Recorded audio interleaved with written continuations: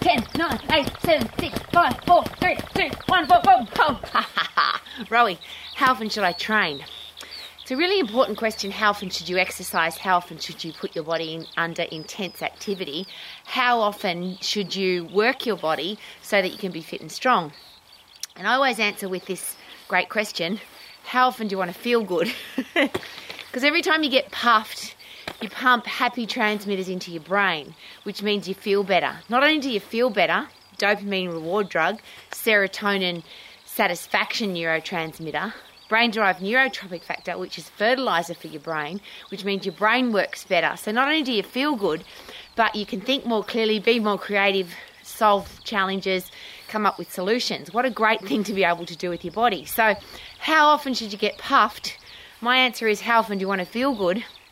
And I get puffed at least 4 times an hour, sometimes more. When I'm working in the garden, I get puffed for 10 seconds, get my breath back, get puffed for 10 seconds, get my breath back.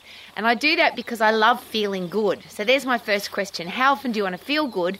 And that's about getting puffed.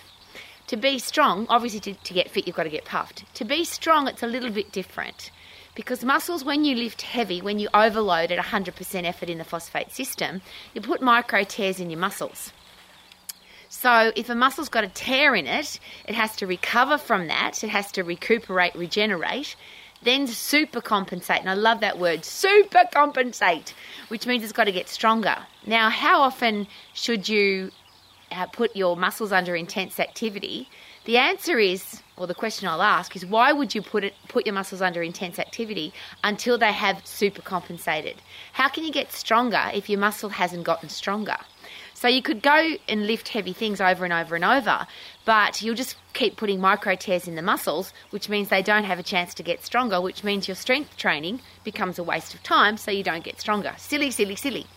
So how often or how long does it take for muscles to recover, regenerate, supercompensate, and who the hell knows?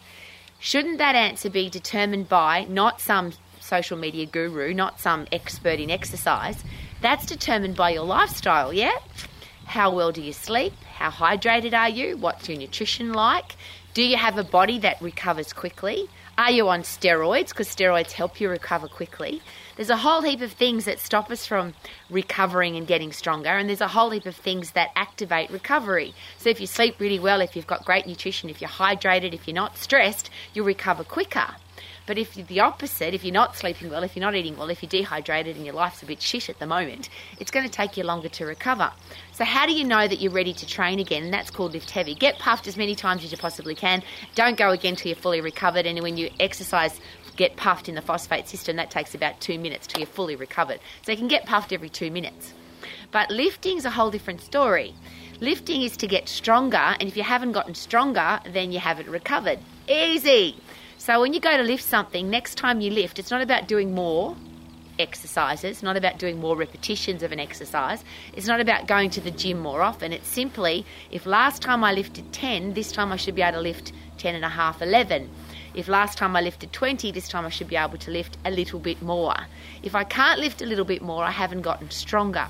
So the next logical question, of course, is when do you know that you are your strongest, or can you just keep getting stronger? And that answer is now dependent upon what do you want to be strong for. So people often share with me, because I've got this amazing set of golden kettlebells that I lift, and when I do squats with those and lunges, it's 56 kilos of total weight.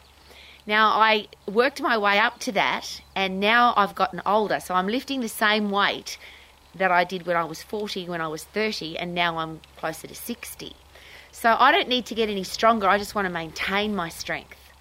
Every so often, if I go to a gym or if I'm out in the garden, I will certainly lift something that's heavier than 56 kilos, and I will do it 1 or 2 times because I want to make sure that I keep getting stronger.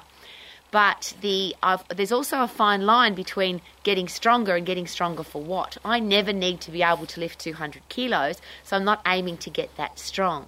So there's a great personal question again. When somebody says to you, you should lift this much, you should lift it this many times, I get a little bit perplexed with that, because the question is always strong for what and fit for what.